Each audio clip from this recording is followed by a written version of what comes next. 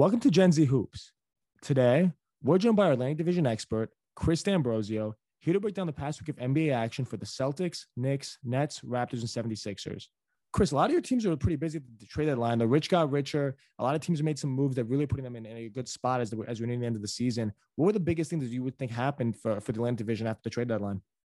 Yeah, John, I guess I can give you a little bit about each team, and maybe I can even assign a grade. We can call it Teacher Tuesday, just because I'm going to be giving out grades in this case. So let's start with the Brooklyn Nets. The Brooklyn Nets, I'm going to give an A. While the Nets did not make any moves at the trade deadline, they found a way to make their dream team even more of a dream. They added LaMarcus Aldridge in the buyout market. Is LaMarcus Aldridge the player he once was? No. Is he still a good NBA player that can contribute to a title contender? Absolutely. He can stretch the floor with his ability to make fadeaway jumpers, and his veteran presence in the locker room will always be a great addition to any team. So while Blake Griffin and LaMarcus Aldridge are both out of their primes, the Nets are absolutely stacked with talent and managed to get LaMarcus Aldridge without giving up any assets. So I'm giving the Brooklyn Nets an A. Another team that's also obviously been really good in your division all year and also made some moves at the deadline were the Sixers. What kind of grade are you thinking of giving them? I'm going to give the 76ers an A-. The 76ers traded up for George Hill in a 3-team trade with the Thunder and Knicks. The assets they gave up are a few second-round picks, Vincent Poirier, Terrence Ferguson, and Tony Bradley.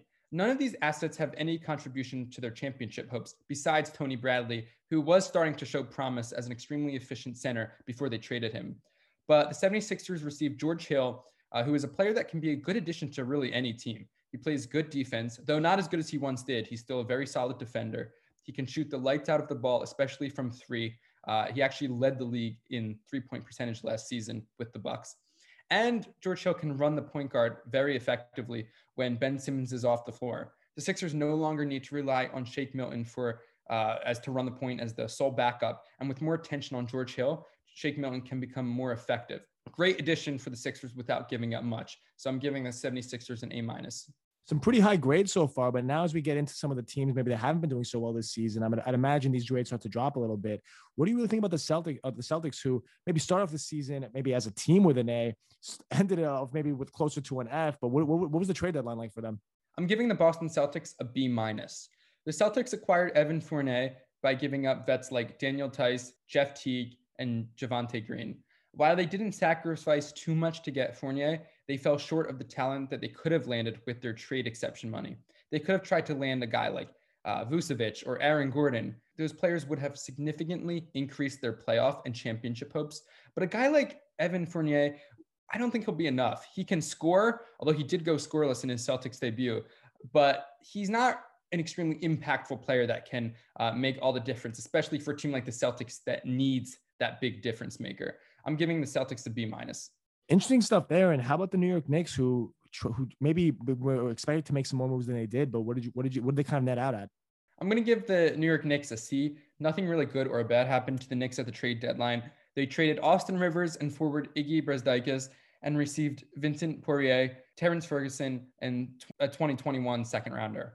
None of these additions, I don't think, will make much of an impact. Although there were a lot of rumors that the Knicks were thinking about getting Andre Drummond. The Lakers ended up beating them to it. So not much here for the Knicks. I'm giving them a C. Wrapping things off with the Raptors, they're one of the more interesting ones, being that Kyle Lowry actually sold his house in preparation for the trade deadline. So I'm curious to see, now that they actually retained him, what kind of grade you're giving them.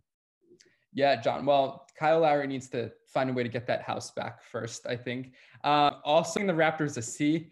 The Raptors made two moves, or lack thereof, that average out to a C. One move that was good, and one move that was bad. The good move was trading Norman Powell for Gary Trent. Yes, Norman Powell was playing well. I've always talked about how good he is and I like him as a player, but Gary Trent is younger and has a very high upside. The Raptors also got Rodney Hood in the trade as well, who he's not been great, but I think he's still young and he can turn things around.